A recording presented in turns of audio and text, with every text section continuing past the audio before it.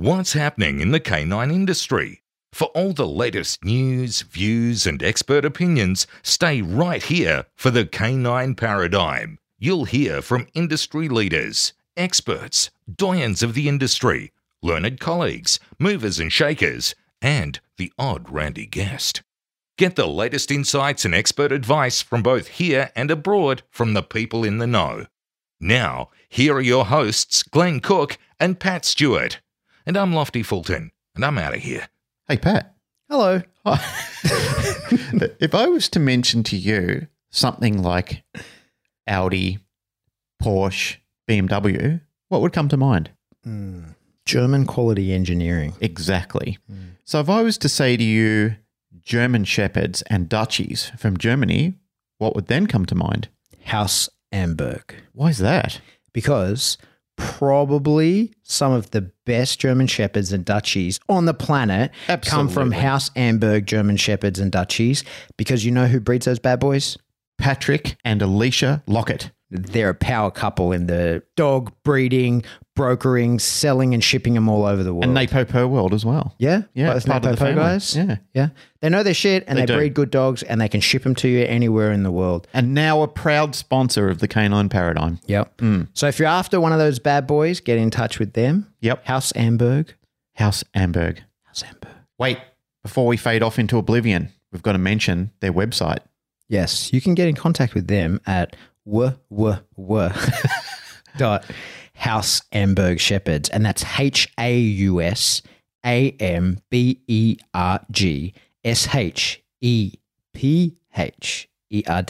So it's house like a German house. .com. Wow. Or you can find them on Facebook.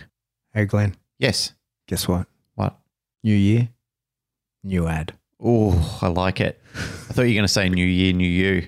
Nah, I'm still the same shitty version of me. You know who's not a shitty version of themselves anymore? Go ahead and tell me. The Buffhead. The fading bullhead? Ein's a wiener. Oh my God. Einswick Dog Quip. Yes. Jason's only half the man he was a year ago, I know he's on an amazing journey, but incredible. he still sells Amazing the equipment. best equipment you can get in Australia. Yes, he does. If you want dog training equipment, he's the only man to go to. Yep. It turns out it's not just equipment either. He did those cages for my car. I know. And they're fucking rad. They are really good. Yeah. He's got a new range of stuff. There's a new line of gear. I think it's called Klim or something like that. Klein.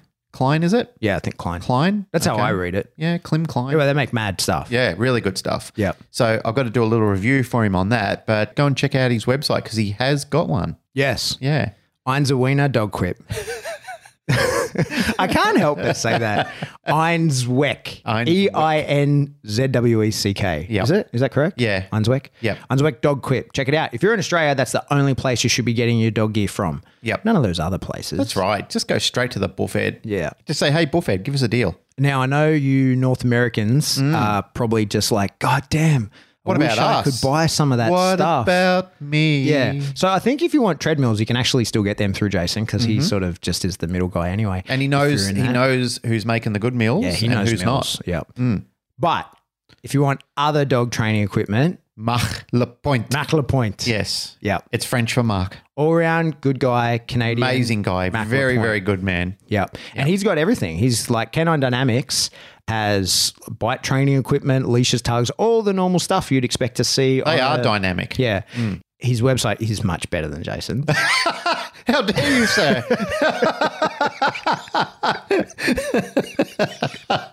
It's a fact too. I actually was a client of Canine Dynamics before we knew Mac Lapointe. Yes. And the purchase process was seamless. Yeah. The website's amazing.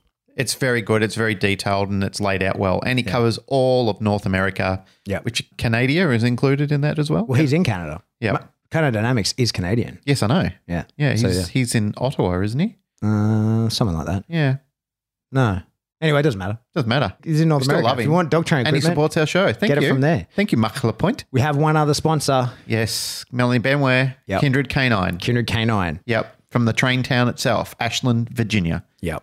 So if you need in-home behavior modification, Yep, she'll come round and look we after did a whole your dog. episode on We did. the way she does it. She very kindly gave away her whole business model to She everybody. did. Yep, at So the end of 2020. the homeschool program. If you know someone that needs the homeschool program, Yep. get them on to Melody Benware, Kindred Yes. Canine. Yep. Or, you know what? People should probably, if they want to learn more about homeschool program beyond what she gave away for free on the show, Great idea. they should get in contact with her and she should charge them to teach them about that kind of stuff. Yeah. Mel, we just opened up a whole new revenue stream for you. Absolutely. You're welcome.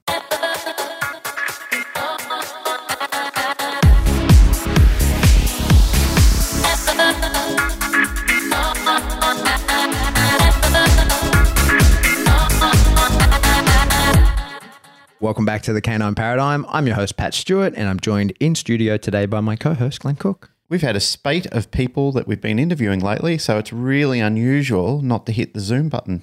We have. Last one was J Humps. J Humps. Yeah. Did you like the title I made? Yeah, I did. Poor her. She does not like that name. But you know what? Because Lauren Fulton was on there and she goes, oh, it's better than my nickname that gave me when they were at conference, which was Bitch Face. And as I pointed out to her, I said, it's a problem when Australians don't give you nicknames. Yeah. Nicknames are part of our culture. Yeah. Yeah. Yeah. And the shorter and more offensive it seems, probably the more someone likes you. That's right. Yeah. So, yeah, Lauren Fulton's actually a lovely girl. Yeah. Well, Yeah. resting bitch face. Yeah, that's right. Oh, goodness. Yeah. Hey, I got a topic. Go for it. So, a few weeks ago, we both got put into Clubhouse, right? Yes. And we're toying with the idea of starting a Canine Paradigm section in it. Yep. I've got like 5 invites now. Maybe we should come up with some kind of deal, like some sort of pay it forward thing in our Facebook where... Yeah, because they're trying to get Australians in. Yeah. Yeah. So we need to sort of get more people who like bring our audience in there, Yeah. right? And start a thing in there. We've been discussing that. But so I've been kind of trying to learn it and just see what happens in there. And I somehow, it seems to always happen to me, whether it's Clubhouse or whether it's just my luck, I've somehow fallen into like the positive only dog trainer section of Clubhouse. Hilarious. And so like I'm sitting in on all these things. For anyone that doesn't know, Clubhouse is like, it's basically a live podcast. It's like there's nothing to read. It's like people start these rooms and they have these live conversations and you can just sort of... It's a lecture kind of thing. Yeah, you just sit in on it and you can speak and so you can be in the audience or you can be talking, you can ask questions, or however the admins of the group or the what do they call it, a room, or whatever they want to do. Yep.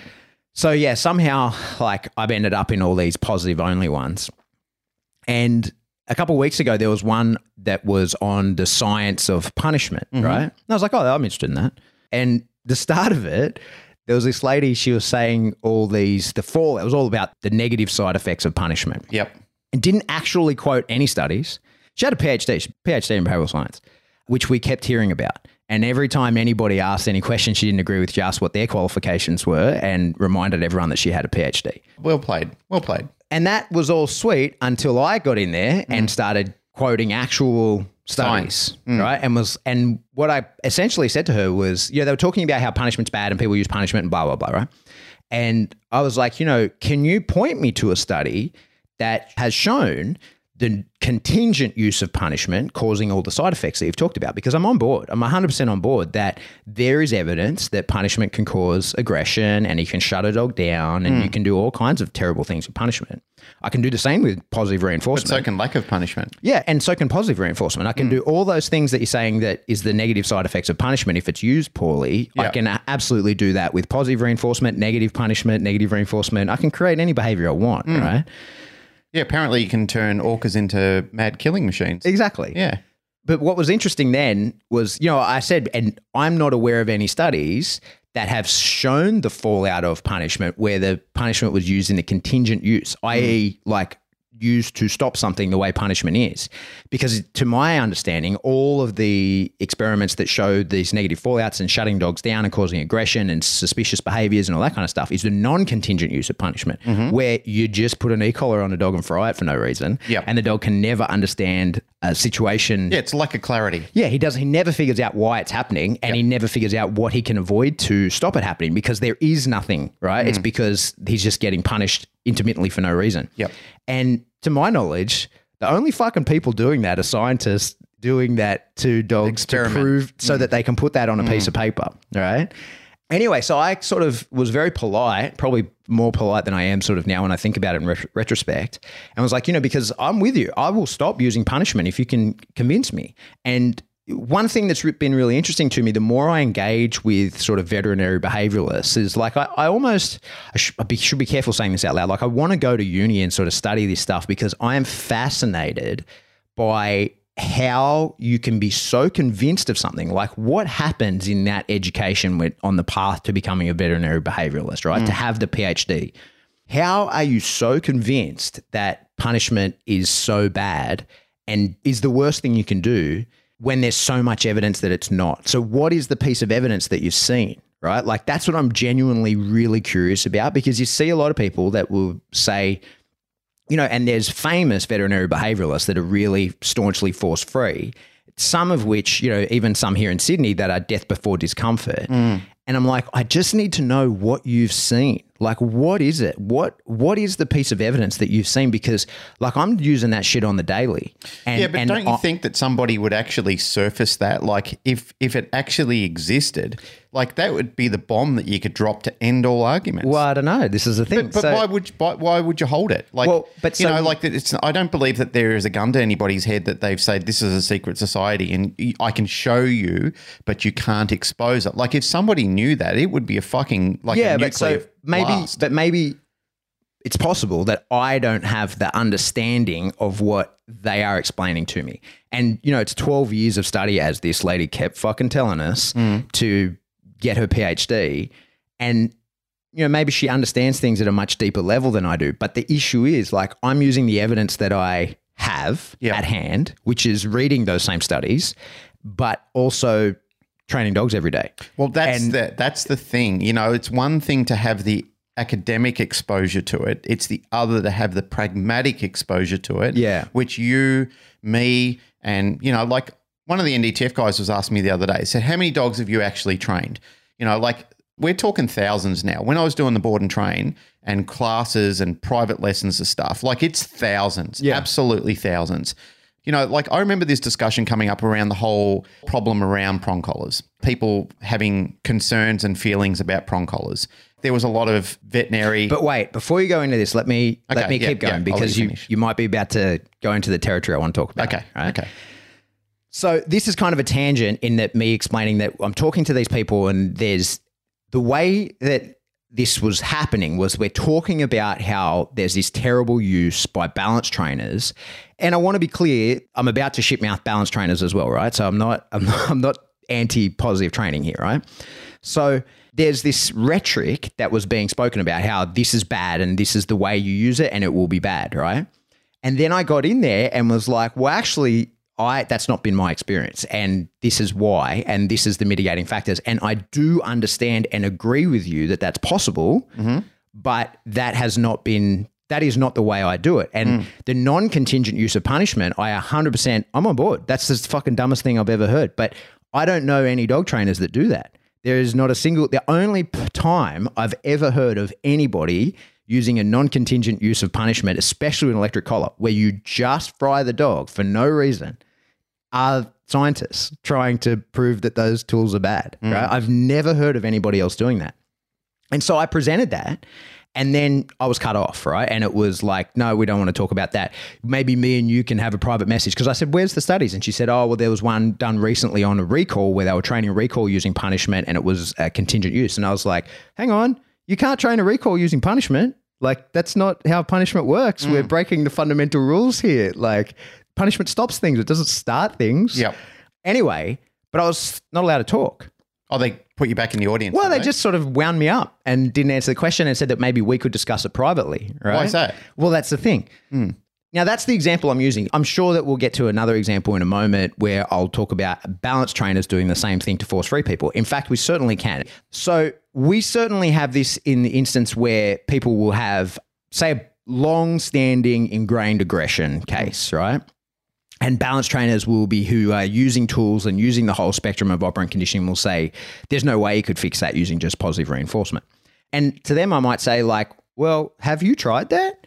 Because maybe you can, right? And certainly the timeline would be affected by that for sure. But it's totally possible. Like, have you actually pitched to the owner, this could be fixed, but in 6 months? And if you haven't, then, and if they go, yeah, I'm down with that. Like, we could do this using nothing but positive reinforcement. You will have to manage this dog's life to the absolute fucking nth degree. But if you're happy to do that and you consider the dog to have a better life doing this and you're prepared to spend that much money with me, then we can do this within the scope of only using positive reinforcement, maybe some negative punishment, but we can certainly be tools off, hands off with this dog. And if you haven't pitched that to the owner and had them potentially agree, and then you actually try it out and test your mettle and see whether that's possible with you, then you have no right to say that it can't be done, right? Especially if you're a PhD. Well, no, but if you're like, what I'm saying is if you're a balance trainer that like is normally you would look at this and go, oh yeah, sweet. This is 2 weeks. Give me the dog for 2 weeks and I'll give you back a happy, healthy dog, right? Well, unless you've pitched to the owner, hey, there's a couple of ways we can do this. And one includes no tools, no pressure, nothing like that. But it's a 6-month process. It's going to cost you $10,000, right? Like, you can't say it can't be done, because there are people like Michael Shikashio, for example, who's like big in the force-free community, who does really effectively deal with aggression cases, but on an insanely long timeline, right?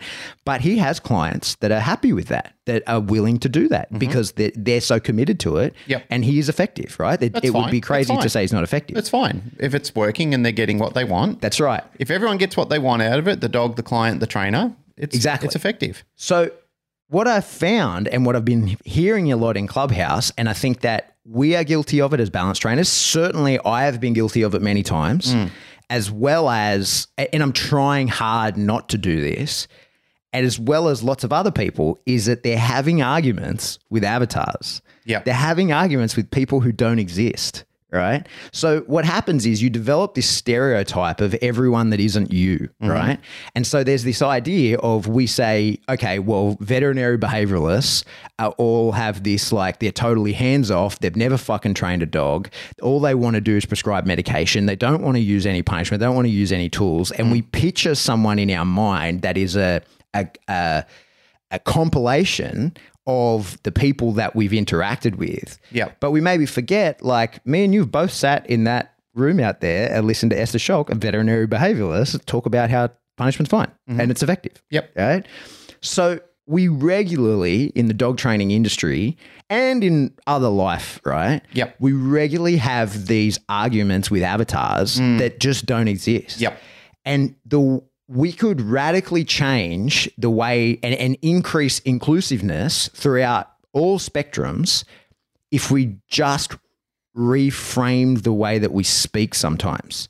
Now, take prong collars, for example.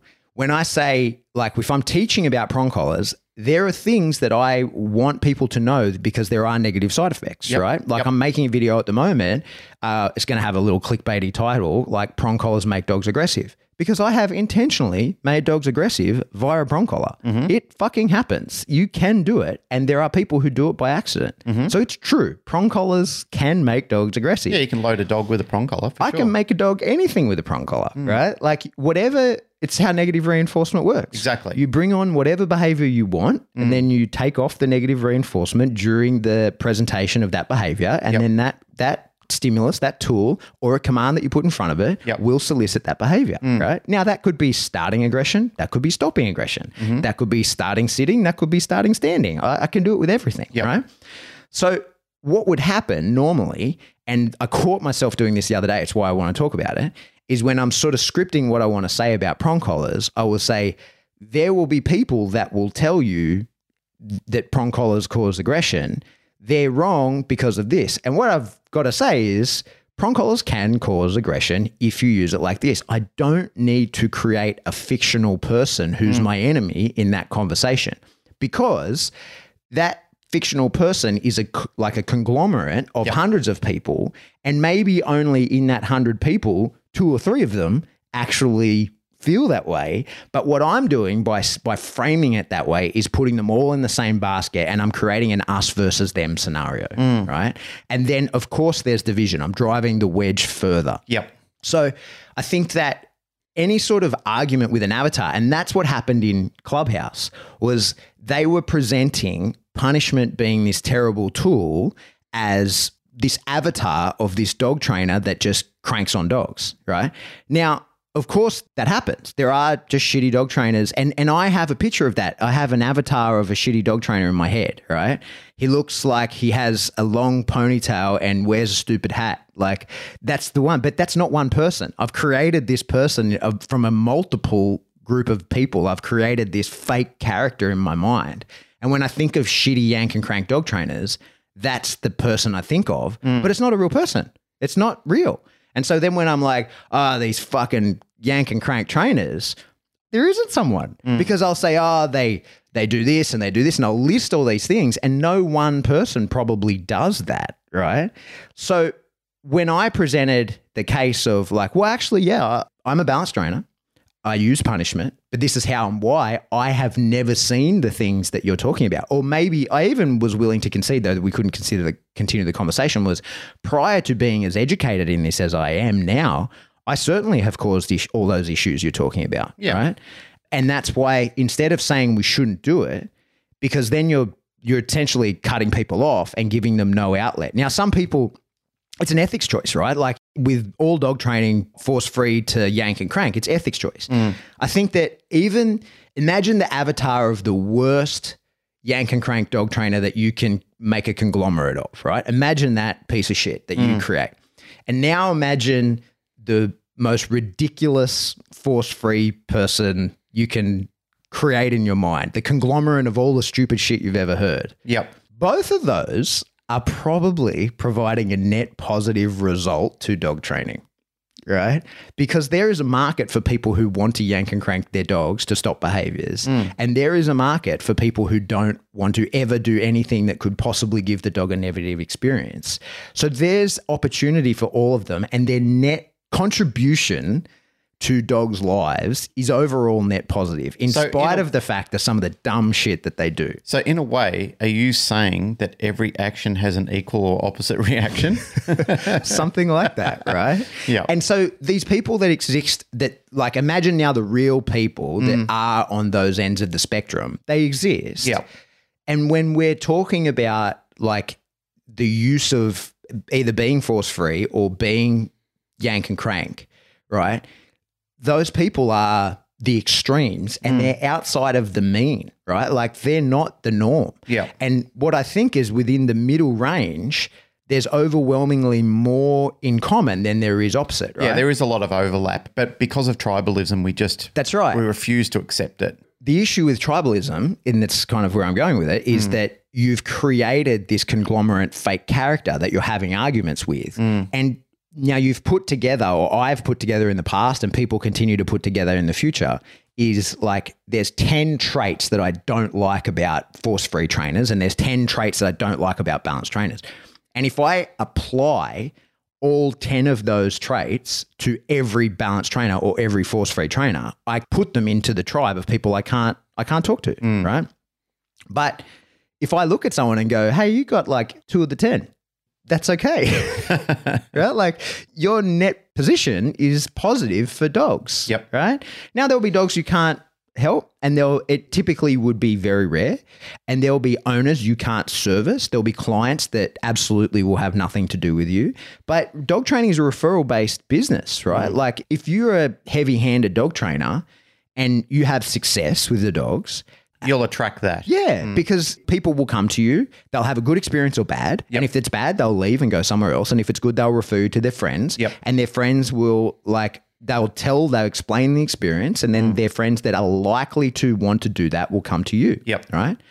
But the issue is, like I said, there are times that all the things that they say are really bad about punishment, negative reinforcement, all those sorts of things. I've done all those things in the early days before I had a good education around it. And by saying that punishment's just straight bad, well, I'm not, I tried being force-free. That's just not going to work for me. Same. And the ethics don't align with me. I'm just not going to do that. I'm not, all right? But if I didn't have the opportunity, if we were silencing everyone that wants to talk on punishment, which is essentially what happened to me in that room, right? And explain, yeah, I concede these problems, but there's ways to avoid them. When you don't let me explain the ways to avoid them, then there's no one to educate me 10 years ago who's making those mistakes, right? And so then more dogs have to suffer And that person then has to learn from their mistakes as they go, rather than having learned from my mistakes. Like I was thinking about it, what is the ethos of our podcast? As we talk more and, fuck knows how many episodes we've done now. What are we in the 167 this is. 167, right? Yep. So and as the audience grows exponentially and I'm starting to try and make, better instructional content and all this kind of stuff, right? I feel this overwhelming need to define, why are we doing this? Why? Yeah, the root cause. Why are we putting out so much of this fucking content, right? And I think that the reason is what I want is for someone to be able to listen to our podcast and get better, and all the content that I put out, and get better as a dog trainer without having given me any money, right? Because what you want is to be slowly seeping better information into the populace. Now, that's not to say that I have the best information, but I'm constantly striving to update and get better at my information, right? Yeah. And what I want is to be adding a net positive to dog training. And so what would be a net positive for me would be if some of those yank and crank trainers, who I still think are in their mind doing the right thing by the dog, have someone shares something with them, whether they're interested in education or not, or there's enough content out there that it leaks into their mind and they go, oh, I might try this.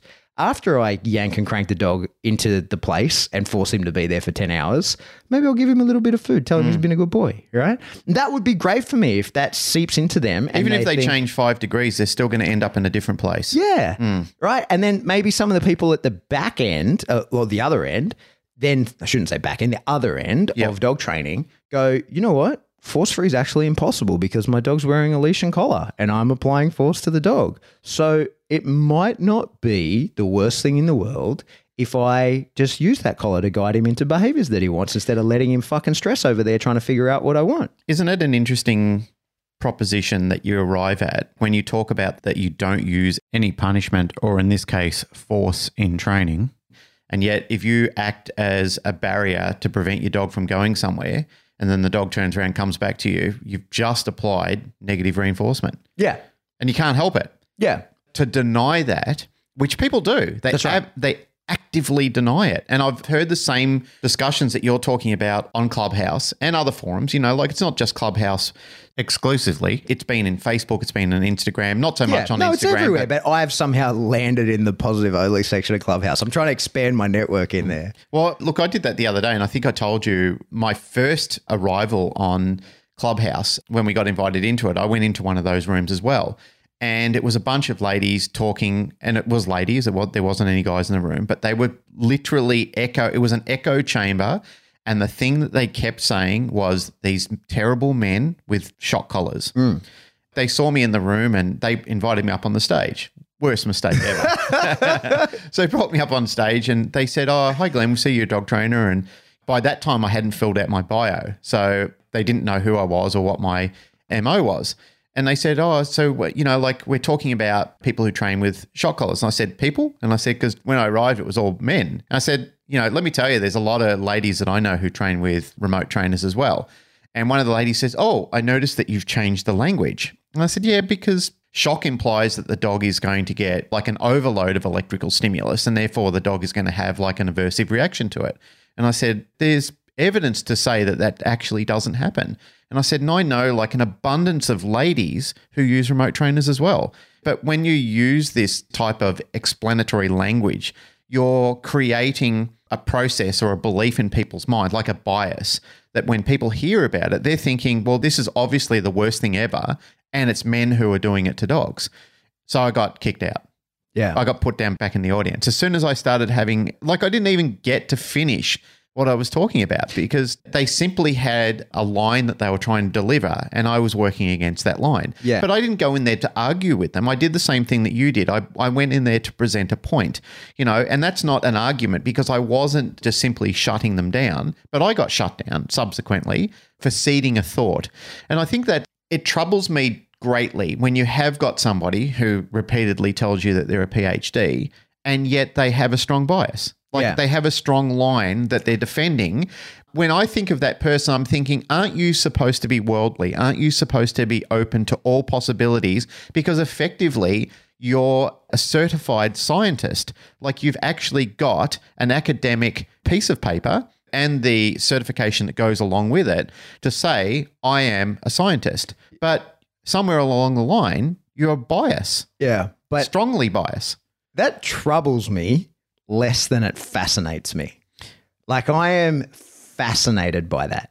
When someone with that much education straight denies the evidence that you're providing to them, you then have to be like, holy fuck, what's the other evidence that you've seen? Because if this isn't going to tip the scales. Well, that fascinates me. That's fascinating because it's like, hey, I've got, I don't know how many dogs I've trained. Like I used to keep a training log of all the dogs and I stopped at about the 350 odd mark, right? Yeah. So like more than that, but I have no idea.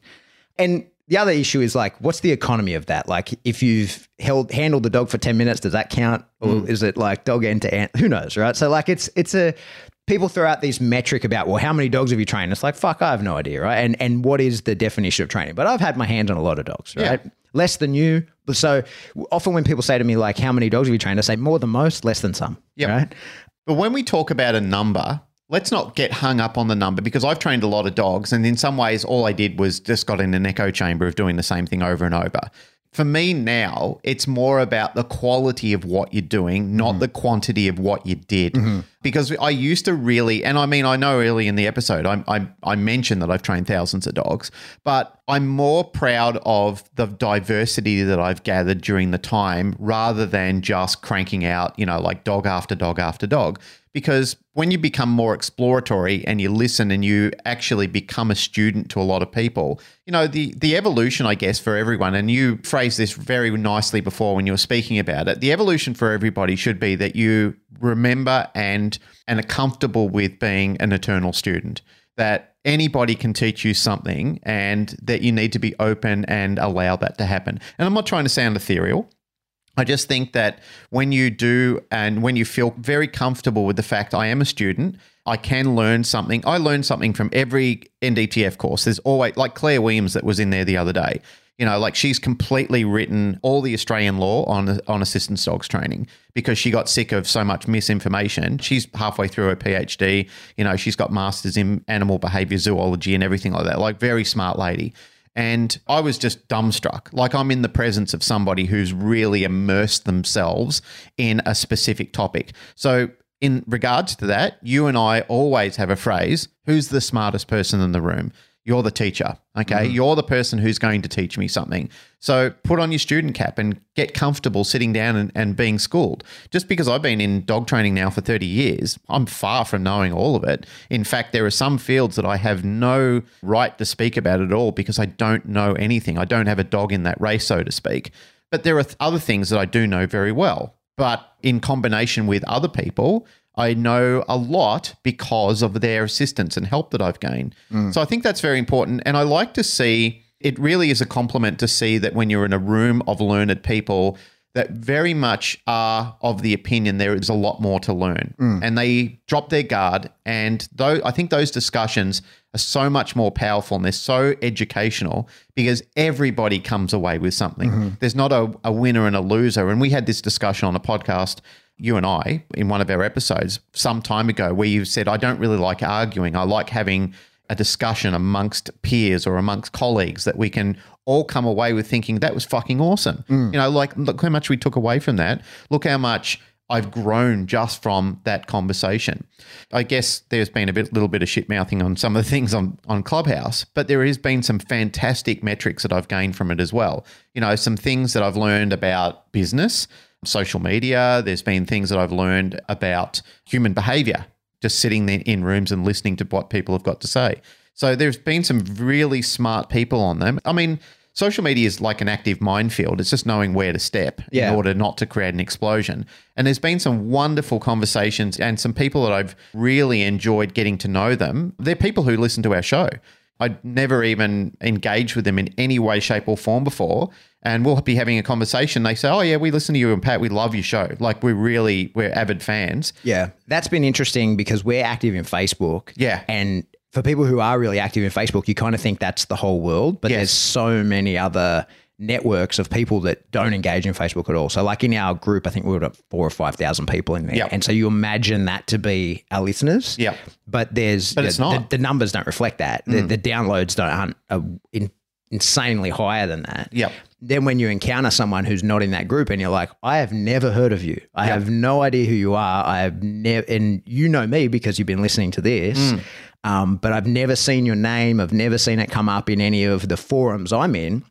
And they're like, oh, I'm not in those forums. I'm on this app. I'm a Reddit guy. Or I'm a Clubhouse person. You're like, oh, I didn't know you existed. Nice to meet you, right? Like I've never seen anything from you, right? And it's because you can, even then, like, again, this is what's funny, it feeds into this tribalism is that like, I'm a Facebook person. Right? Like, I'm going to hang out on Facebook, not Reddit. I've never been on Reddit. I don't know what it is, but there's huge communities on there of people that don't like using Facebook. And so we don't get any, remember there was a guy that was trying to convince us to go onto Reddit. I tried it and it's very foreign to me. Yeah. And it's not that it doesn't work, because it obviously does. And I think it's very much a US culture. Reddit just sunk a couple of hedge funds. So like there's plenty of people in there. Yeah, well, I think Reddit is very much a US cultural bulletin board sort of thing. I know Josh Moran is a fan and uses Reddit, and he gets on there and chats away or reads content on there. But for me, it felt like such alien territory that I just gave up on it.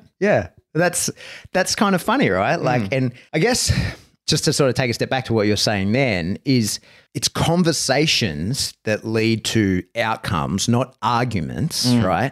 And because what happens, what you regularly find is people are arguing with an avatar. It's not a real person. And so there is no one person that can say, oh, actually this. And when they do, you go, oh, you're not part of the group that I hate. And you go, no, I am. I'm one of the King Dinglings in the group that you hate. Right? And King Dingaling. You're misrepresenting my group, right? And the only way to know that is to engage at the individual level, right? Like you've got to actually talk to me. And then what you often find, and I've been guilty of this in the past, and I've had it happen to me as well, is where people go, oh no, you're an outlier. Like I'll discuss it with you and I'll tell you my secrets about how I secretly use bark collars, but you're an outlier to the group. And you're like, no, I'm not. I'm not an outlier to the group. I am just totally representative of the group, right? You're imagining the group to be the most extreme version of the group, right? And, you know, without getting into it because we don't want to, but like this is a big part of the issue we see in US politics at the moment and that sort of stuff is people have forgotten that the overwhelming majority of people are right there in the middle, right? But what you're seeing is the extreme ends. And in our world, that's what happens, right? We see the extreme vocal ends of the spectrums. We see like people who are not dog trainers are marketing at both ends, really. They're marketing people, right, that are extreme force free or extreme yank and crank. And they're telling us like the others are bad and everybody's wrong in between. And then because I'm a balanced trainer, now there's this feeling of like, oh, well, I have to support the guy at the other end because he's our guy. He's the avatar. And I'm like, fuck that. He's not my guy, right? And there's people as well that then say, oh, like she's not our guy either, right? Like that's not it. Yeah. And you and I have had so many conversations with those people where they'll say, look, just so it's known, this is not our poster child. Yeah. And I think that's what we have done many times. It's a human condition. So it's something that, like, I'm not saying that I'm above this and I don't do it, but I'm actively trying not to, is to engage at the individual level. And it's seldom, like I've been saying forever, especially in the topic of dog training, whether you're going to be a balanced trainer or you're a plus R trainer or whatever the logo is, right? Like whether you're prepared to use tools or not is really the delineating question, right? Because it's impossible. Like if you are, say, a plus R trainer and you are using negative reinforcement, you are using positive reinforcement, you are using negative punishment at the least, and you probably in some cases are using positive punishment, right? In some circumstances, whether you want to or not, you probably are. So really and most of the educated people that we know and engage with acknowledge that. Hey, can They're I ask just a quick like, question? I don't want to use the tools. While you're on a roll, is a collar and lead and a harness a tool? Well, this is a thing, right? Yeah. So that it is, of course, right? I know that's a little bit of... Well, but then you talk to people like, say, Jake Jack, who is a balance trainer and is a leash and collar guy. Like he's more effective using flat collar than prong collar. And so, but he's on our team, but he uses their tool. Like this is the issue of teams. I know. Right? That's the silly part of the conversation, because even when I interject that or have had that conversation with people, again, I get the door closed in my face. Yeah. Like it's just the question, but they're seeing it as a point of aggravation. Like they're saying, you're deliberately trying to aggravate me. But in my mind, I'm not trying to aggravate them. I just want to arrive at a point of consensus together where I'm saying, Can we have a discussion around it? But they're thinking, no, you want me to submit. You want me to fail, and that's what you're trying to do. You're trying to expose me. And I guess there's some truth in that, but not in a devilish sort of way. Like you said before, if they can turn around and they can give me an education and say, okay, Glenn, you've tried to expose a point in this conversation. Let me come back at you with some evidence. And as you've said before, if they can give me something that's factually based and not emotively constructed, and that's the trouble I find with a lot of this. This is why I have trouble digesting it, is because a lot of the conversation that comes back from some of these people, not all of them, definitely not all of them, but some of these people, is they give me an opinion, not a fact. Because I have asked that question before. I said, is that your opinion or is that a fact? And they'll say, what do you mean? And then automatically the wall comes up and the defensiveness starts. And I'll say, well, is that the way you feel about it, or do you have literature, or do you have a consensus to support that? Because I need to know, like, if I'm going to change, or if what you're suggesting to me is a better alternative, then you actually need to give me something tangible that I can take away from this. Because right now it sounds like you don't like it, so therefore you've concluded that that's not the case anymore. And if you look at a lot of arguments around on the internet, in social media, even in general public, I think that's the problem for a lot of people. And again, referring back to the extremism that you're talking about on either end, that excites people. That's sad that extremism on both ends, that's the one that gains so much traction, is that it seems to wake people up, because what's happening in the middle is boring. It's kind of like, everyone's kind of doing that. But the stuff on the ends, where the real fireworks is going on, like, that gets my adrenaline going. Again, I've said this on the podcast probably countless times now, but I still remember as a kid hearing the Skyhook singing the horror movie on my TV, which is the news. And the news is basically what horrible thing happened in the world today. Because I think if they really spoke about all the wonderful things and all the good stories, people wouldn't watch it anymore. Yeah. There would be no reason to have headliners anymore, because people would just go, oh, this is boring. Yeah. For us, what we're seeing is all the savaging that exists on either end of the spectrum. It does excite people. Yeah. Like, it's exciting to them. But we pull out and we use the examples that are the failed examples and forget that there's loads of effective examples. I guess that's a good side that comes of it, right? Is that even though, those fireworks are happening, I guess the fact that there is something educational about it that does seem to, well, there still is a takeaway point from it. Like when the fighting dies down and when all the arguments are sort of subsided, there is some scraps on the table sometimes. And sometimes it does create cognitive thinking, not really cognitive dissonance. Yeah, well, it's the cognitive dissonance is the inability to accept there is an argument or a point about it. That's what we face. Yeah. Like, say, let's take one example that's still with, say, a bit of on-leash aggression to another dog. Yep. Here's an example, right?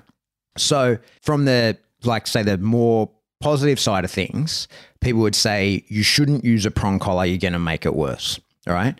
And when they say that, they're imagining you putting the dog straight front on to the other dog and cranking on the dog. Yep. And there's only two outcomes there. That you either shut the dog down, right? And it is effective, and you then go like, look, I did it.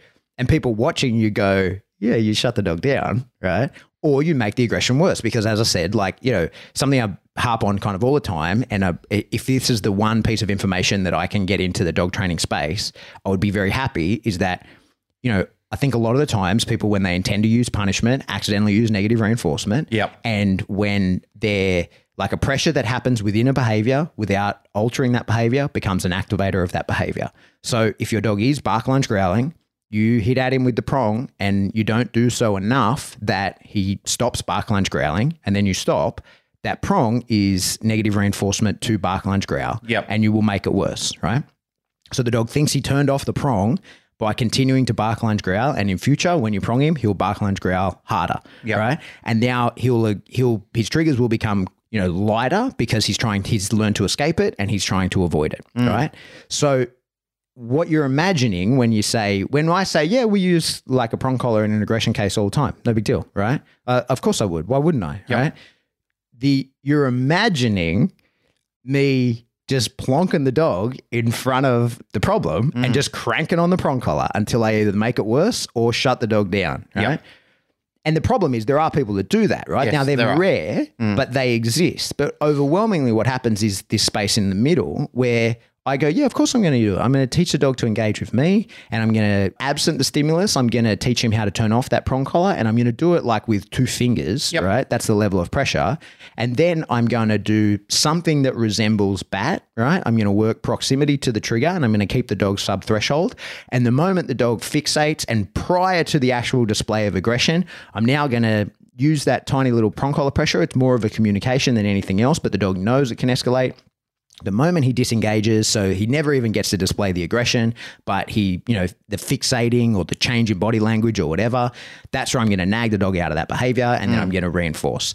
And that allows me to, get closer quicker. And then when the dog does fixate, I have a way of breaking his staring, or, I change his, I interrupt the behavior. I do that via the prong, and it means that the day that I fuck up and go too close, right, and I think the dog can handle 10 meters to the trigger, and like he was only good for 12 meters to the trigger, when he does react, I can start on that prong and he goes, I know how to stop that. Yeah, I can control it. I have hundreds of times in the past stopped that at a very low level when I didn't care about it by turning and engaging with the handler and then getting positive reinforcement. Now that I've made a bad choice and I've gone over threshold, and maybe I am at the point where I am beyond fixating, or very intense fixation would be the time I would use it. I can use a prong collar and the dog goes, okay, that's a signal that I can feel and I'm very aware of. I can change my behavior, I turn that off and take the positive reinforcement, and I can fix what would have been a bad situation. So that's what I really do, right?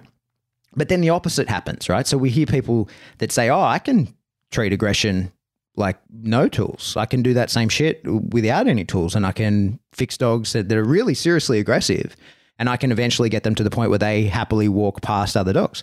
And we, on this end, go, oh, fucking bullshit. Not to a real dog, you can't, right? And you go, yeah, but it just takes me a really long time. And I'm really careful and just never go over threshold. And I do the exact same thing. I just never allow the dog to fixate. And if he does, then I accept that as a step back, right? And I interrupt by, like getting the dog's attention or, calling him. And like I'm able to fix the dogs because there's people that do this. You can look up Michael Shikashio and various other people. He's the name that I'll use, right? Because they do it all the time. It works. But the timeline's just really big. Yeah. Right. And so then you say, oh, well, none of my fucking clients will go for that. And you go, yeah, but because you don't attract those clients. Yeah. But he does. Right.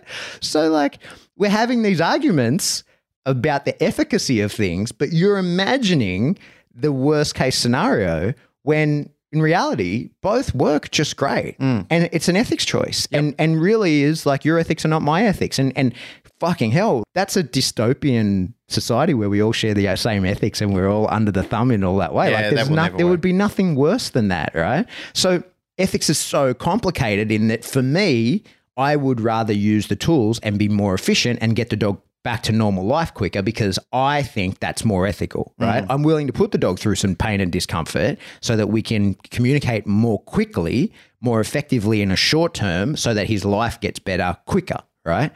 But that's my feeling. That's not everyone's feeling. And who am I to tell you otherwise? Now, I can explain all the reasons why. And when we as real people have a real conversation, I've never spoken to Michael Shikashio. Maybe we should get him on the show, right? But we can have that conversation. And when he says, well, I don't agree with you, to me, it is more ethical to spend 6 months, 2 years, depending on the case, whatever, however long it takes to fix the problem without putting the dog in any discomfort. I'm like, okay. Well, that's your ethics. And I'm not in a position to tell you what is ethical to you if you're being effective, right? That's an interesting point. Without any discomfort. I have to cherry pick that point out because that has always intrigued me, that point there. How can you guarantee no discomfort happens in training? Like if you feel something like enough pressure, is that discomfort? See, this is where we can go into we can argue with ourselves. We can get into deep water about this. Well, but this is where we can divide and divide and divide and divide. That's right. We can argue with ourselves over many things. Like I'm scared of lots of things that are totally psychological. Yeah. Like you don't have a window into my mind of the things that terrify me, right? And truth be told, like without going into like any war story. Like I've seen the worst things you can possibly imagine. I've been in gunfights. Like that's who I am. And physical things don't really scare me. I'm terrified of a lot of psychological things. Yep. And clowns. I hate clowns. But so like if dogs are capable of similar, then there's no way you can say that I never put that dog into any discomfort because we don't know what the worst thing that dog can imagine is. That's right. Right. But so like, I think that at some point you have to draw a distinction that whatever sits well with you. And that may not be the best thing for the dog. But at the end of the day, if you're doing what feels best for you, your position, what you contribute to the dog training will be a net positive. It may not be the best, most effective of what you're doing right there and then. And that applies to certainly to people at both ends of the spectrum. But if you're sitting, like if you're like, hey, I go to bed happy at night and my conscience is clear, then chances are you're probably providing good service, right? No matter which end of this you're at. It's when you go to bed thinking like, I'm ineffective. That's when you got to go, hey, maybe your methods aren't any good. And maybe you're too heavy-handed, or maybe you need to give more clarity to the dog via negative feedback, not just positive feedback, right? There's both. Yeah. I'm going to jump into another Clubhouse topic that I heard discussed the other day because it was an intriguing concept. But there was a lady in there talking about fear-free dentistry. I don't even like that word fear-free because, it started to get into the territory of consent and everything. But, when you're talking about knocking a dog unconscious, there's no fucking consent in that. Yeah. Like you've robbed the dog of its ability to do anything. Like you've completely immobilized the dog. And I understand why that needs to happen. Like, don't get me wrong. I'm cool with that. But just don't use trigger words to explain it. Like, you've taken the dog against its will to the vet, knocked it down unconscious because there's no way it would sit still for that procedure, which she went into the point of saying. I'm not attacking this lady for her pointers around it. I just think some of the phrasing that she used was inaccurate. Well, I chose not to participate in that discussion because I just thought to myself, I really don't want to get into this debate with her, and the unfortunate side effect of that would both of us would look like that we're dragging each other into the mire. That's a great point of ethics. Now, in some dog training communities and circles, husbandry is something that people focus on right from the start. They start showing the dog about consent and all this kind of like things that they imagine, but essentially what they're teaching their dog is to handle small amounts of pressure, right? Like they're basically doing box training without the box. When people are, like cutting nails and all that, the dog has to consent. If he wants to leave, he can, and all this kind of stuff, right? And to a lot of people in the dog training community, that's really all they do with their dog, right? Because to do that properly is, it's insane amount of time. It can be effective, but you're just sort of incrementally strengthening the dog, right? You're not really... I don't know that you get having consent from the dog. Who knows, right? Yeah. But we've got a whole episode on this. But then, like, there's no way I could say if I have like a husbandry problem with one of my dogs, combine into all the training that they do and things that they enjoy, like high intensity sort of work that they enjoy to do. There's no way within my life and my scope that I could also do all of that crazy husbandry stuff. So the other day, Remy had like goopy eyes. I just pinned him down and put eye drops in him. Yep. Didn't ask him, like, didn't try and turn it into some, like, don't worry, you're in control and don't worry, this leads to whatever. The dog trusts me. We've been, like, through a lot of shit together. I've never caused him undue stress or suffering that wasn't warranted. And he didn't want those eye drops in, but I just held his eyeball open and put the eye goo in there. How dare you, sir? Yeah, and like... How dare you invade your dog's personal space? But so to me, this is where we go to it, right? Like that is more ethical because he had shit in his eyes and he needed it cleaned out. Imagine blowing that out over a week where it turns into a serious right. infection. But, and then you're worried about consent and then you're thinking, fuck, now my dog's going to lose his eye. But the thing is, he wouldn't have lost his eye. I know it's that's a minor extreme. thing. Yeah. But there's a thing. So that's how it sits with me. That's not necessarily how it sits with someone else. And this is what I mean is there are trainers who will cater to both ends of that market. And there are people who would contact me and say, hey, I got an issue with my dog. Can I just pin him down and put shit in his eyes? And you go, yeah, he'll be right. Right. And then they'll do that and it's fine. And then there's people who would contact me and say, hey, my dog's got stuff in his eyes. And I go, just hold his eyeballs open and put the shit in there. And they're like, you're a monster. Fuck you. Right.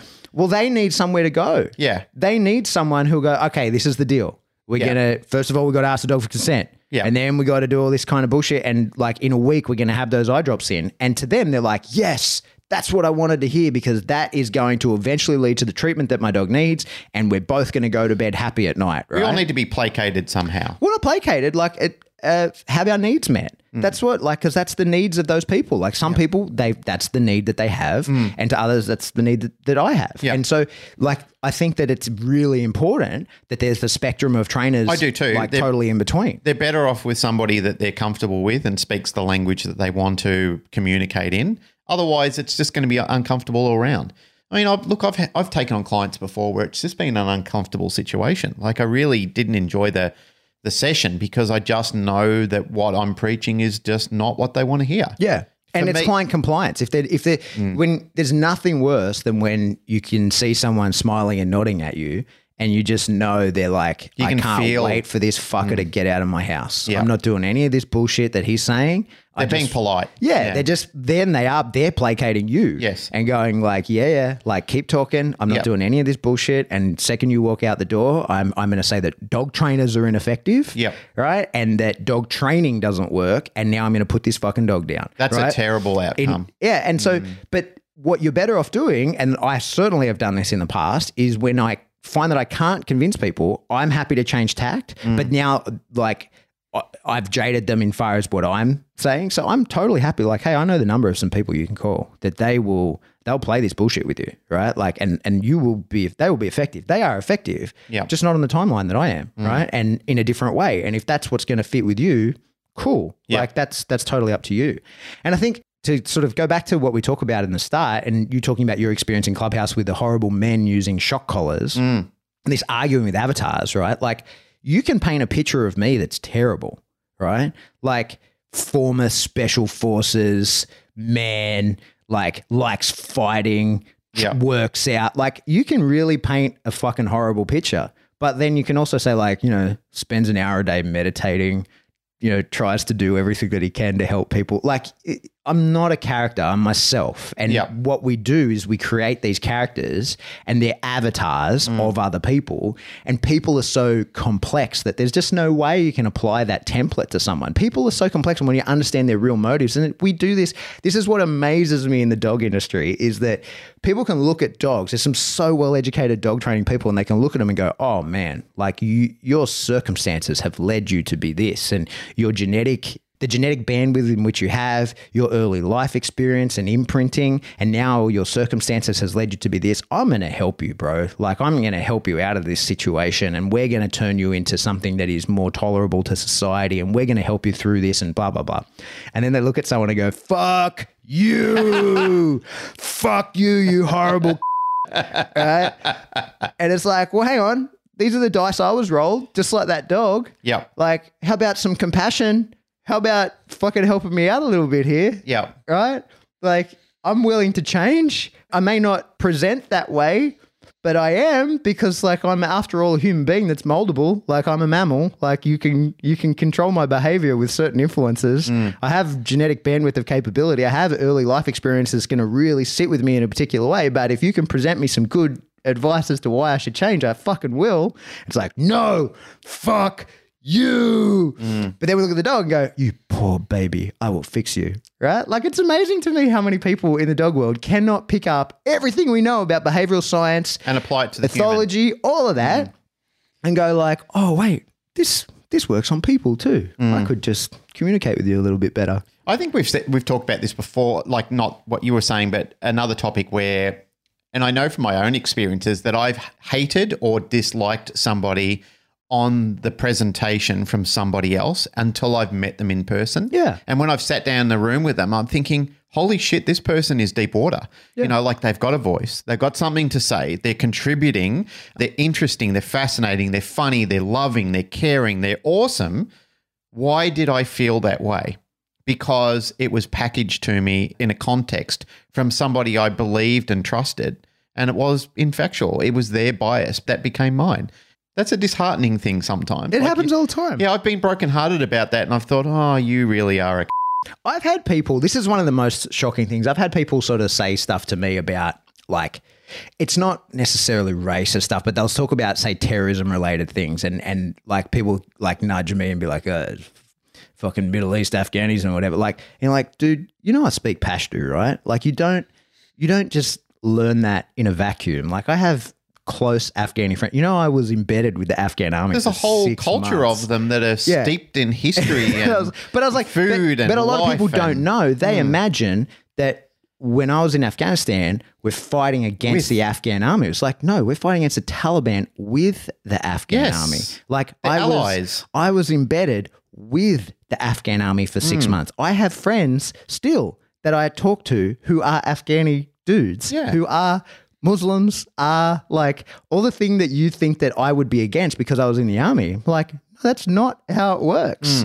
I'm against oppression. I don't like people that fucking kill people for the fun of it, but you can't, like, this template. This is this thing. They create this avatar, right? Oh, well, you were fighting against them, so therefore you must hate them all. And it's like, no, that's not how it works. That's not at all how it works. That's not the system. Right? But you don't know. I think they've got the wrong image from early war where you were really encouraged to hate your enemy and their culture. Yeah, that's right. Yeah. Like, that's it. And the world has really evolved since that time. Like, like, we're not a continent that doesn't know, or, like, that continent used to be steeped in mystery and nobody knew about each other. Like, we're talking to people from all over the world now. Like, we're interacting with cultures and their history and everything about them. Like, that's part of our new life together. Yeah. I think I should be careful exposing the extreme lefty globalist that I'm becoming, but I'm like, I'm not like super proud of where I was born. Like, I love this country, but it's just like chance that I was born here. Like, it's the same for everybody. Like, that's what really amazes me when people are like, I'm one of these through and through. And you're like, it's chance, man. You were just born there. Like, you're a human. And I mean, this is not the counterinsurgency globalist podcast. Like, we shouldn't carry on too much about it. But let's not just flap our privilege around all over the place. but like, it's interesting because it happens at every level, like huge level where we have this tribalism of like my country versus your country, and it's like, dude, you're born here. Your country's no better than any other. Like, you're just we're born human in this beings, one, right? We're like the day that the aliens come and land on our planet, that's gonna change the whole paradigm for everybody. But then it's like. So I was born here in Sydney. I was born in Paddington, and like, I've got friends that were born in Randwick, and it's like, okay, should we fight? Do we go into that level? Yeah, because we're both Sydney boys, right? Fight me. But like, I'm from Paddington and you're from Randwick. Like, it's fucking ridiculous. That's right? So then is that different from being in New South Wales, our state, or Australia, or? But it is. Like, you look at football teams. Yeah. Like, people can kick the shit out of each other over their preservation and belovedness of a fucking football team. Yeah.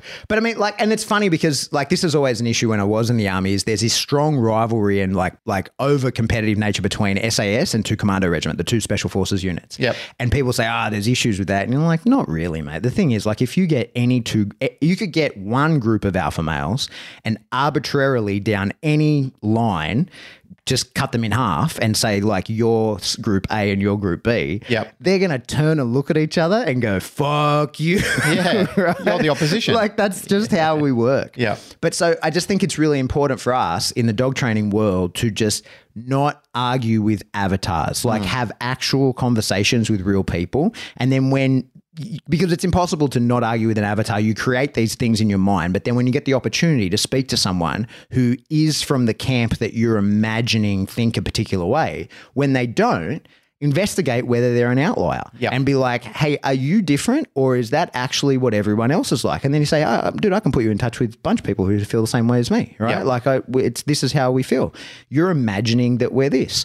And I'm working hard at that. And I think on the podcast we do that. We've had people on, Denise Fenzi, Sarah Brewski, that are people who say, like, I don't use those tools and I'm an effective dog trainer. And people of substance. Yeah. And we go, oh, cool. Like, how do you do it? I'm interested in those parts of that. Educate me. I'm your student. Yeah. Yeah. For this next hour, I'm the student. Yeah. And one of the things Sarah said when she was on the show was like the way she teaches a send away is a marker to run, because she uses a popper thing that throws a ball over the top of the dog's head. I was like, I've never heard of that. Yep. Oh, that's cool. I'll use that if it works. Yeah. I was like, if I'm presented with the opportunity, that's how I'll do that. I think that's a great idea. There's 3 words I tell everybody, if they care to listen, which will change your life radically if you apply it.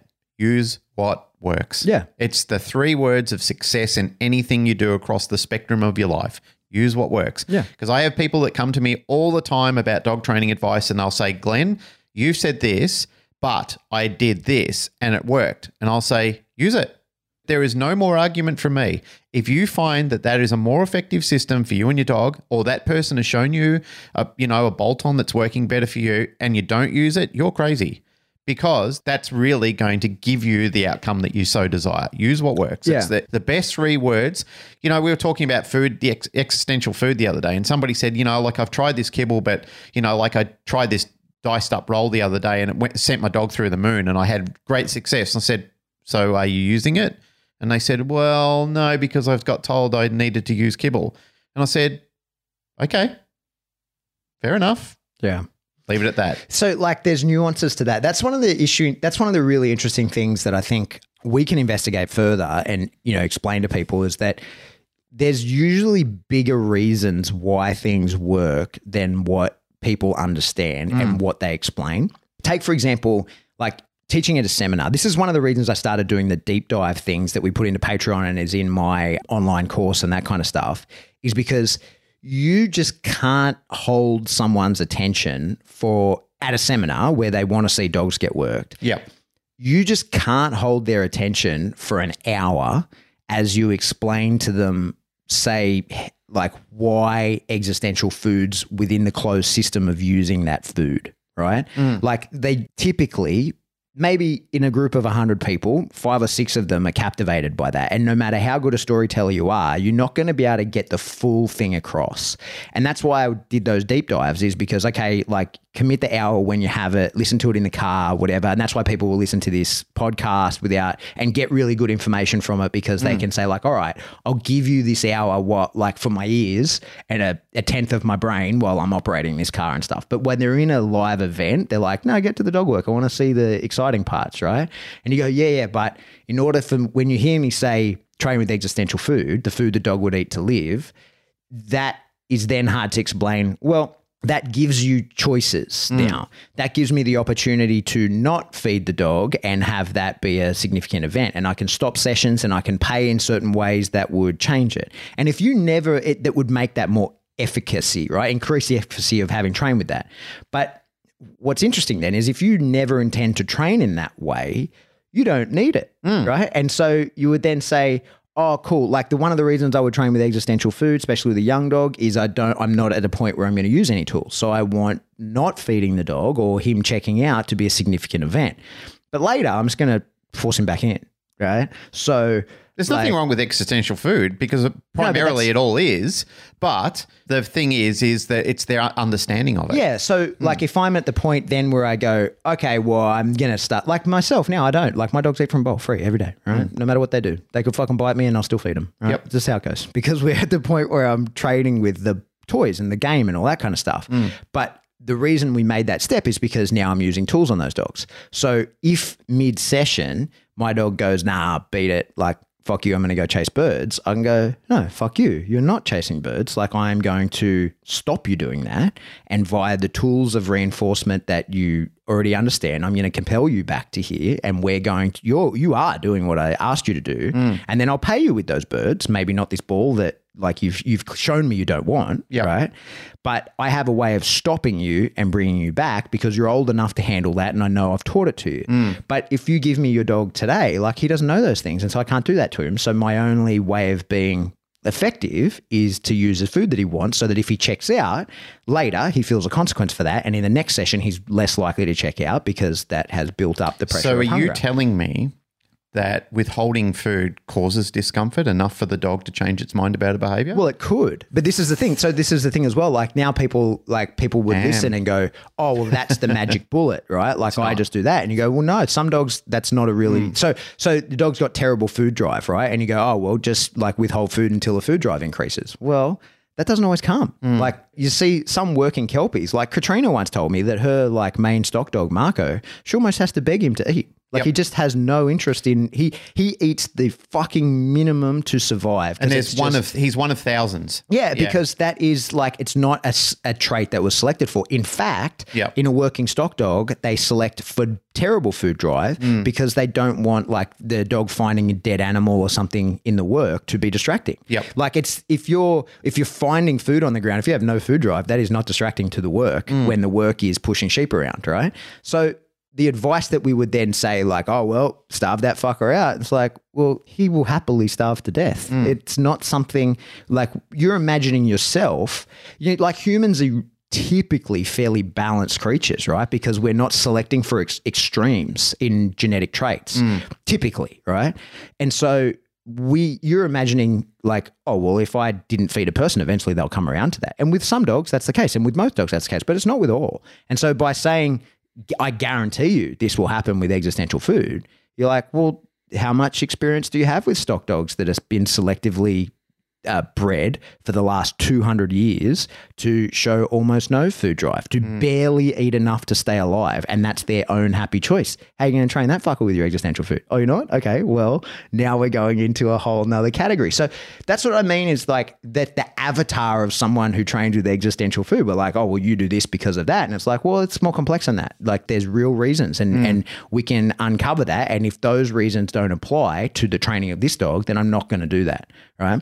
And like the whole point of in, say, the way that we would teach it is if with a young dog and you're training with existential food is that it's a consequence. I have a strong consequence for the dog making a decision that I'm going to show him. That was a bad decision. That's how I show him. Let me just ask you the question because there's a lot of confusion around it. What is the actual substance of existential food? Well, I mean, again, there's not like you can look that up in the dictionary, but I would say it's instead of the dog doesn't get fed at meal times away from the training. Yes, but it's not just kibble. No, it's whatever you want to feed the dog. Right. That's the confusion around it that people are having because they've taken away an incorrect interpretation of it. Yeah, no, it could be anything. That's right. And that's the problem that people are coming back to me. They're saying, when I'm doing this existential feeding, I have to feed a kibble. And I said, who said that? And they're going, well, isn't that what it is? I said, existential food is anything that you're using for mealtime. I mean, really, it just means there is no mealtime. Yeah, that's right. It's feeding out of the training pouch. time. Yeah. There's training time and no mealtime. Yeah. And for some people, like Ivan in his course talks about like doesn't really do it, right? Doesn't really train food. Yeah. And then like you could do 2 courses, but super high level dog trainer says, yeah, that's really important. He trains with a lot of food and is incredibly successful. And then Ivan goes, no, I don't really do that, and is incredibly successful. Doesn't that come back to use what works? Exactly. But use what works within how you want to train. Right. Right. To get the outcome that you desire as long as you can see it moving in a positive direction. That's right. And understanding like what is the real reason for this, not just because Bart says so or Ivan says so. Yeah. Why do they say so? Because they know and they're going to teach it to you, but don't just read the headline, right? I'm glad we had this discussion because the whole existential food, for some reason, people thought it was feeding a kibble. No. And I'm saying, whoever said that? Like, I've never, ever heard that interpretation. Like, you can use raw if you're feeding raw, if you're smart enough to work out a way to give it to the dog. I mean, it's just the handling and management of it. Yeah, that but there's makes plenty it of people that do that. It's easy. Of course. But so, you know, to me, I think that if I'm going to say what is existential food, I would just say that is where the withholding of food is a consequence for whatever you're training within, right? And there's reasons you could do this. In fact, I just put a thing on YouTube about it recently, like that was me explaining to a guy on a Zoom lesson that like withholding food is often thought as negative punishment, right? Like I'm withholding something you want, but I would never do that because if the dog wanted it, he's going to be doing the jobs to earn it. So it's negative reinforcement. I'm like, it's not that I'm taking away something that he wants. For something to be negative punishment, it's got to be something that the dog wants or has, right? Whereas if the dog knows that food's available and he's like, beat it, I'm going to chase these birds, and I go, well, now you're not getting the food, that's like, he never wanted the food.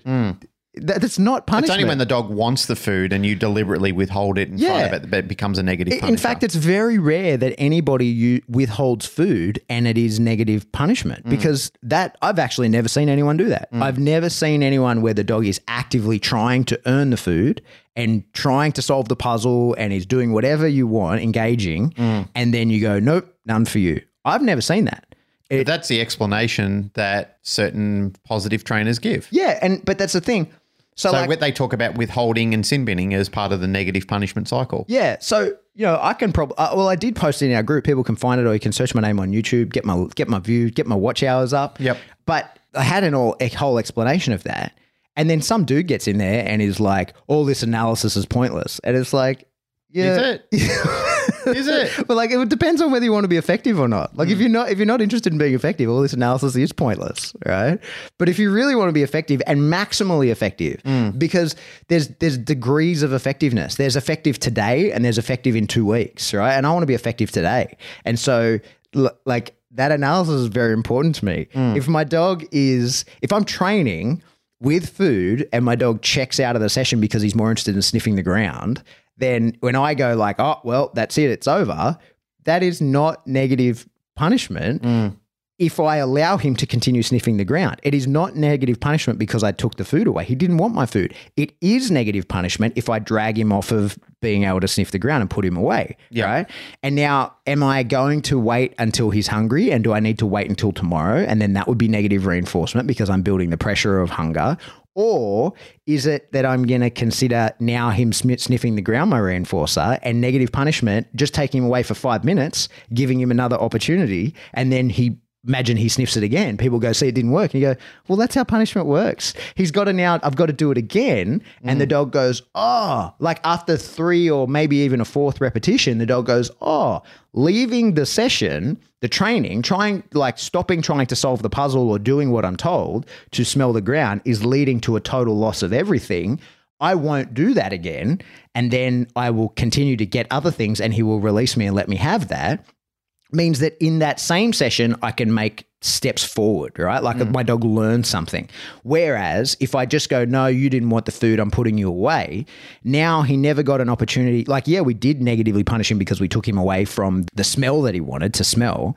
But unless he gets an opportunity to test whether that is what caused the session to end, we're just relying on him being hungrier next time. Right, which is negative reinforcement. So it's complex. And of course... Yes, it is complex. And I was just going to add on top of that is, and we've mentioned this before, like we've had discussions around this sort of topic before, but the interesting point is, and as a sideline caveat, I know that we can measure it in outcomes, but it's still based on our interpretation of it. Yeah, that's right. That's the difficult part is because like Esther says, it doesn't matter what you think and feels, it matters what the dog thinks and feels, which ultimately, like every time I'm doing a session, I'm out there with a dog, I'm pressing my fucking temples because I'm thinking, okay, I have an interpretation on this. This is what I'm thinking based on the outcome that I'm seeing.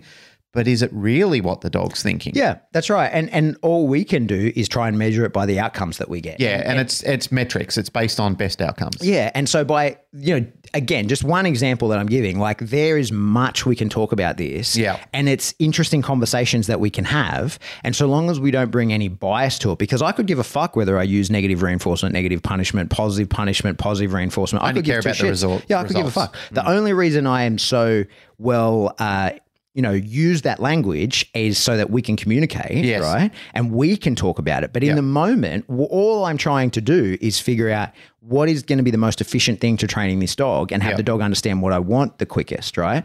And, keeping within that, what I should always point out is keeping within that the attitude of the dog is important to me. Like I don't want a dog that does it flat, right? I want a dog that does it happy. And, maybe I'm willing to concede that dogs can fake looking happy because they know that's what I want and it will lead to reinforcement, and inside they're fucking wishing they were dead and that they're outwardly showing that. Maybe, but like I can't tell that. Exactly as you just said, like all we can work off is what we see. And for the moment, that's the best we can do, right?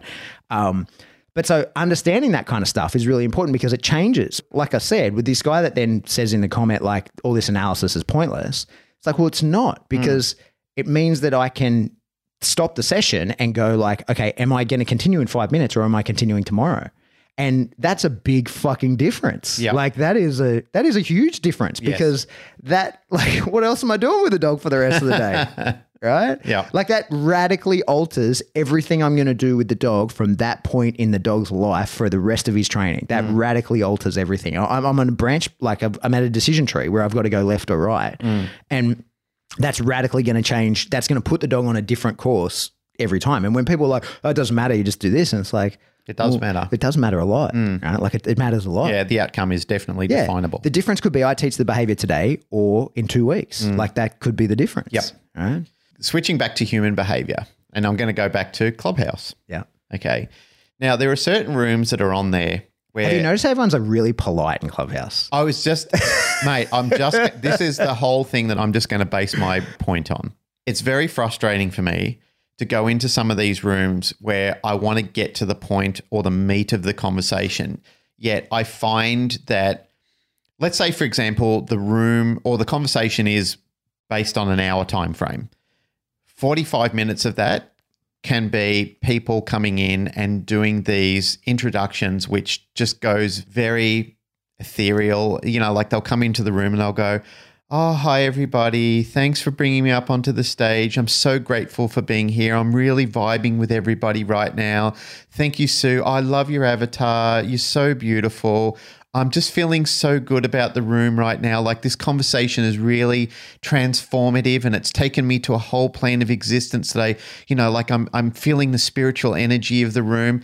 Like that's nice. And I'm glad you feel that way. Like that's really nice.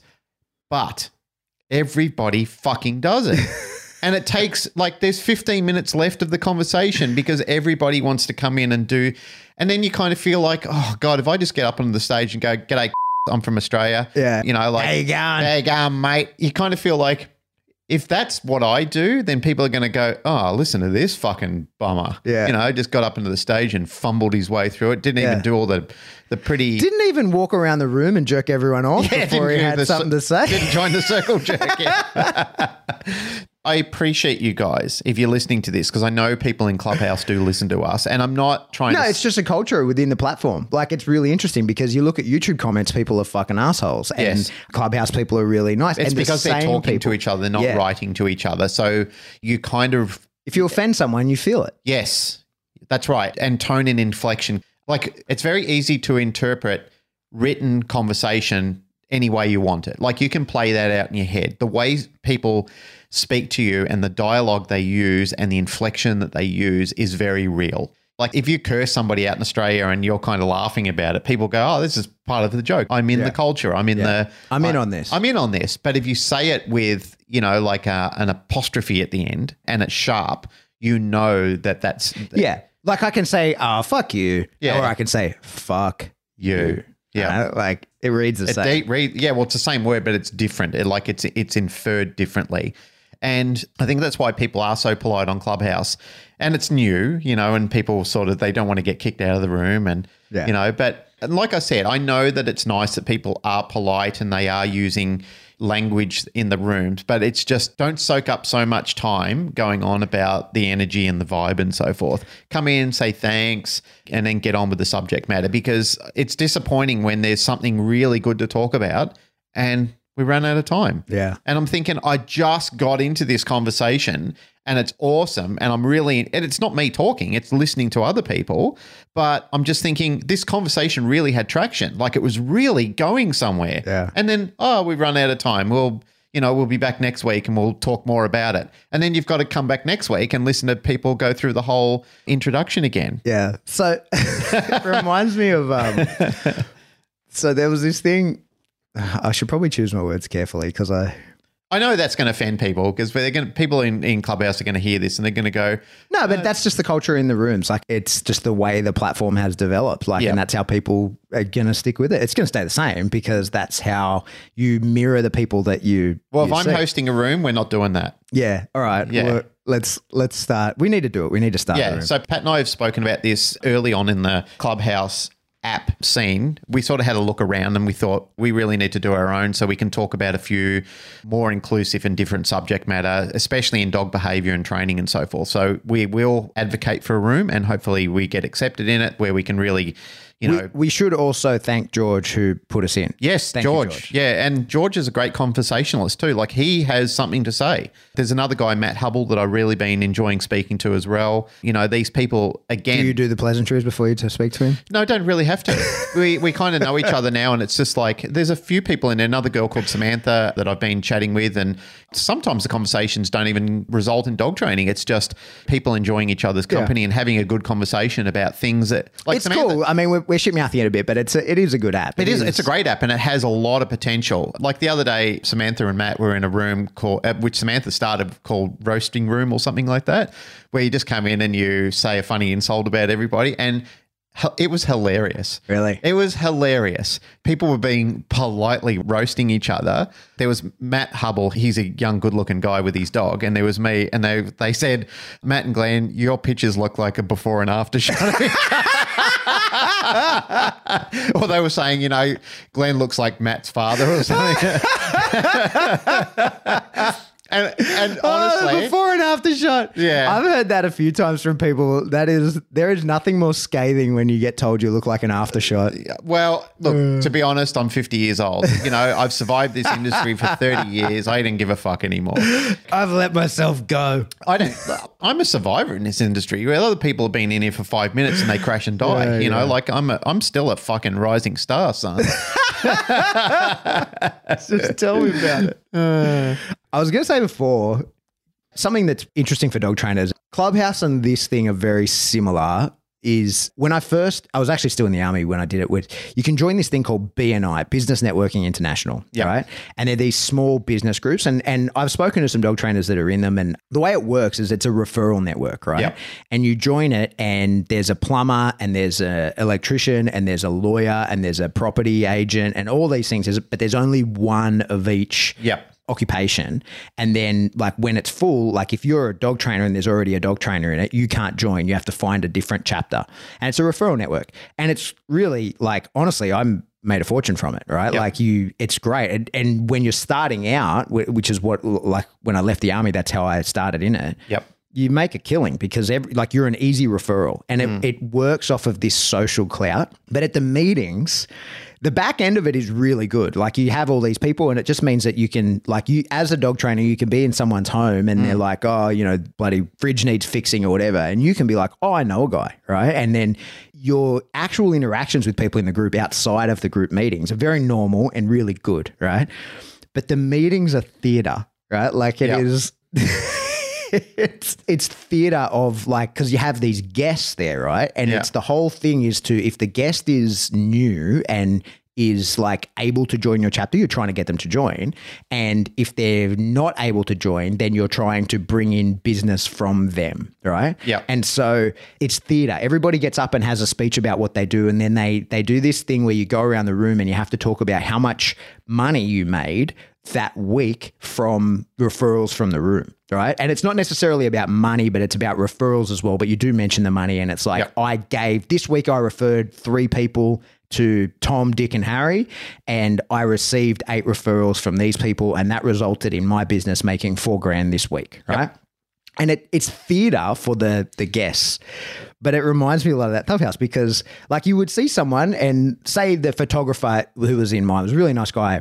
And so I'd see him on the street. I'd be like, hey, Mike, how you going? You know, good to see you. But in the room, it's like, oh, Michael, so good to see you. How is like, it's just this whole bullshit that is a thing. So it actually, if you're listening and you're thinking about, like you're building your business, they're a great way to build your business. Yep. But it's a cult. Yeah. Like you can't speak against the higher ups. And if like me, you leave spectacularly and use it. So what happens is each week a person everybody does like a 45-second pitch and then a person gets 10 minutes. If like me, you've reached your capacity for being within the cult and you use your 10 minutes to tell them what's wrong with the cult, you will be kicked out. Right. That's what happened to me. Jeez, that doesn't sound like you, Mr. Patrick Stewart. But definitely worthwhile joining. Just need to one more thing about the Clubhouse too. Jeez, the Clubhouse podcast. Well, it is the Clubhouse podcast really in a way because this is really relevant to the Arguing with the Avatar title that you came up with. Mm-hmm. One of the things that I do find is it is a minefield in some of the rooms that you go into. Like some of them are incredibly fake with some very pretentious people who are just in there for literally vanity metrics. It's probably a successful way of doing it, but you know, the information is shit. The room is just putrid nonsense just being regurgitated throughout the room, whereas some of them are absolutely fantastic. Like there have been rooms that I've listened to, the generosity of the people speaking in the room is unfounded. The information that they're providing, their depth of knowledge, Their research is just incredible. And I'm really appreciative of being a student in some of their rooms, because there's rooms where there's like 900 people in there listening to 4 or 5 people talking, but they're at the top of the fucking mountain. Yeah, I mean, I was listening to one with Gary Vaynerchuk the other day that was like fucking great. Yeah. He was like dropping knowledge bombs. Who's Gary Vaynerchuk? He's like a motivational sort of guy, business coach. Yeah. Gary V. You've surely seen some of his stuff. I probably have. Yeah. Yeah.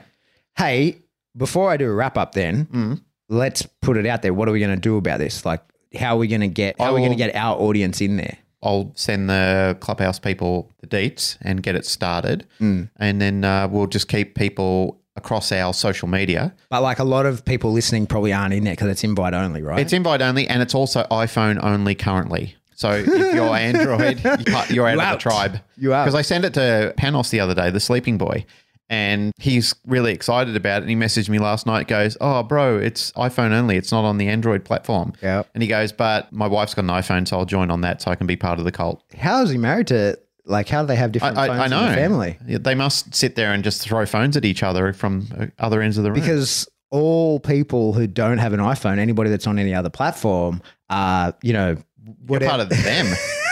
Yeah. You know, see, like they're the avatar of the other tech guys. That's right. They're the anti-globalists or Yeah. whatever. Anyway, so we'll figure it out. And I guess I have 5 invites, and I guess we use those to get our audience in there somehow. We do some kind of like pay it forward thing. We invite you in and then use it to bring in other people of.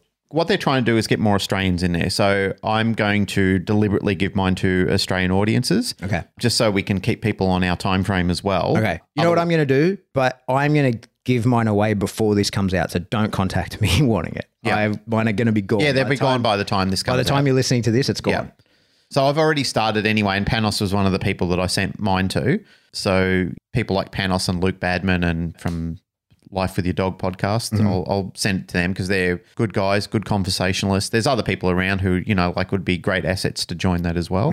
Yeah, look, hope to see you on there and we can chat further and we'll set up a weekly thing on there. Yeah, we'll just open a window. Like less us talking, more other people talking, right? It'll just be in a very inclusive room where we don't have to sit there and say thank you for 5 minutes and then get to the point. The whole point is we'll share the love around a little bit more so we can get to know people in our community better. Yeah, that'd be good. One thing I really would love to try and do is new information. Not so much what's current or if there's any elaboration on what's current, but also what's new, like what's new in science or in the dog behavior and training industry or even the animal industry. Like if there's something that's happening that's very transformative in the landscape of animal education and behavior, I want to know about it. If you've got information like that, it's sound researched information. You share. Yeah, please share it with us. Yeah. All right. Hey, that's enough on Clubhouse. I'll do the wrap up of the podcast. So when I had the idea, I don't like telling people what to do, but I will tell you what I have chosen to do. And I am really making a conscious effort to not argue with avatars. And by that, I mean with the fictional idea of a conglomerate of people you've created in your mind. Yep. I'm happy to have real life conversations with real people. And overwhelmingly, when I do that, we've sort of meet in the middle, right? And we go like, oh, that's cool. I'll take on some of your advice, or that's interesting, but I'm not applying any of that or whatever, right? And that's what I have been doing for a while, and I'm really enjoying it. And I feel like a much better person. I feel like I've learned some great stuff and I've developed some great friends with which I don't have that much in common, right? Because it turns out that that's what makes life interesting. Yep. Is having diversity. A large variety of people within your Rolodex. Yep. And locking yourself in an echo chamber has for me not being very satisfying. Having a large variety of people, and the only way that I have managed to get in contact with all those people is by actual conversations with them, listening to what they have to say, and not just listening with intent to reply, but listening with intent to understand. The more people that I do that with, and the more people that do that for me, I think the happier and better my life has been. We often talk about good books to read on this podcast, and one that I have recently read, and I think it's a good book that anybody should just check out if they've got the time, is Ego is the Enemy. Yeah. It brings you down to a level and it helps you understand how impossible your ego is sometimes and how limiting it is to new relationships and being diverse and inclusive and everything with people in life. And from a personal experience, it's something that I have struggled with and do struggle with at times is not letting my ego get carried away. And it's something that I really try and muffle as much as I possibly can, because it does take you away from living a very fulfilled life and living a happier life. And I find that when I do stifle my ego, I do feel better about who I am, who I'm with, what I'm doing, because I don't feel like I'm competing with them. I feel like I'm including them. Mm-hmm. When I'm around people who are conscious of that as well, I see that they're growing, they're not shrinking, because the ego basically controls you and it keeps you down. Whereas when you're liberated from that, you feel that you can move forward progressively. I agree with that. I think I try very hard to keep, you can't turn off your ego completely, but I try very hard to keep my ego and my conscience congruent so that they're both happy with each other. If you're an evil son of a bitch that treats good people like shit, my ego will still want me to hate you. I won't hate you. I won't hang out with you. Yeah. But I won't hate you. I don't know that I hate anyone. No, I don't hate them. I hate the behavior. I hate the behavior. You can only understand that if you have it. Yeah. And so more often than not, when someone does something that you would hate, if you don't have that trait, you should be confused by it. You're like, how the fuck did that happen? I don't understand that. I know that I'm a complicated person wrapped in an enigma. But, it's like I don't try and defend myself on that matter. Like I didn't have a great life growing up. I'm a hot mess sometimes. Yeah. It's not to say that I had any worse a life than some other people who had a confused life growing up. I certainly had privilege on many accounts, but I certainly had some psychological torments that, shredded me as a child. And it can't not manifest into you as an adult. Like you just cannot completely eradicate it without leaving some residual behind. When life hands you bent tools, they're the very same tools that forge and shape you as you mature. Like I've spent a large part of my adult life, as my intelligence has grown, I've spent time trying to straighten out those tools. It's a difficult and complicated journey at times. Nonetheless, it's still one that I'm happy to pursue because, like I said, point, right? That's the point. In order to become a better person, you have to understand where your limitations lie. And it's a personal choice and a personal discovery is thinking more about how can I be better to myself by being better to other people. What percentage of our audience do you think has realized we're slowly transitioning to a spirituality type podcast? A fair few, because there have been people that have contacted me just in, have sent me a small message going, you and Pat are really getting into some spiritual fucking... But it's not by accident. But it's not by accident. And I mean, I think if you're successful in your dog training journey, it's inevitable because you're interacting with another species. Like we're finding a way to communicate with them. And I confess, I don't like being ethereal. I'm not trying to manifest bullshit in my life, if that makes any sense. But I can't avoid the spiritualism of life. Yeah. No matter how I've tried to reject it before in my life, but it just doesn't go well. It doesn't bode well for me. It's better for me when I accept that spiritualism is life, and it manifests within life. And when you don't fight against it and you accept it, I find that it gives you the peace that you've been longing for. I think you just can't learn everything that you and I and others have learnt in the pursuit of trying to train dogs and have better lives for problem dogs and all that kind of stuff. You just can't learn as much as we have without then applying that to yourself and others. Absolutely. You just can't do it. And that's what amazes me when you see people who are, really nice to dogs and really fucking mean to people. And you're like, hey man, you understand how are you so good at training dogs and so horrible to people? Like, how does that happen? You missed a point. Like there's an important evolutionary step that you missed. And where at both ends, how is it that you're so heavy-handed with dogs and so polite to people, and how is it with some people where you're like, you refuse to say no to a dog but will fucking threaten to kill me and wish my family dead online because I use a prong collar? Like how that's crazy, isn't it? But it's at both ends. Like I don't understand it. Like it really amazes me because you understand the science, you're in the system, just apply it to yourself and others. Anyway, we gotta wrap up. That's it for another episode of the Canine Paradigm. For their spiritual episode of the Canine Paradigm. One of many.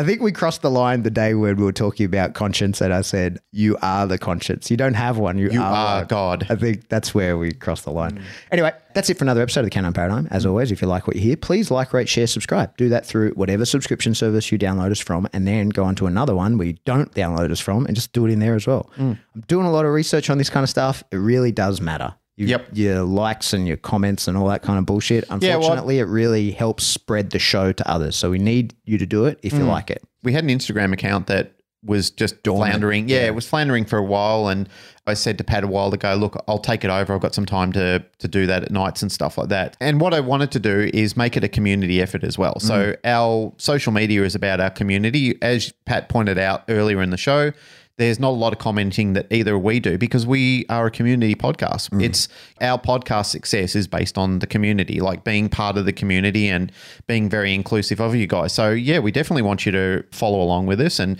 share it along with other people. We're trying not to do this as vanity metrics. We're actually trying to do it so we can build the community, get out there more and bring more people, do things that you guys as our community want to do, like people that you want to hear on the show. Yeah. If you want to support the show, best way to do that is share episodes with people who maybe don't listen to the show. Yes. Maybe if you know someone that argues with avatars a lot, maybe send this to them. Yeah. But another way, in a money way, is Patreon. Filthy money. Hot, wet. Hot, you could sticky, give us some of sweaty. your hot, wet, stinky cash. Sweaty cash. Yep, $3 is what we're asking. $3, and they're dollars, not dollary dues. They're US dollars. Although, have I seen that you can give other currencies? Yeah, in there's Patreon now? been euro and pound and everything in there. So Patreon have really opened up their floor, and some of the things that you've been cranking out recently for $3 to sit there and be a part of the audience member, I think it's absolute. Should we put the price up?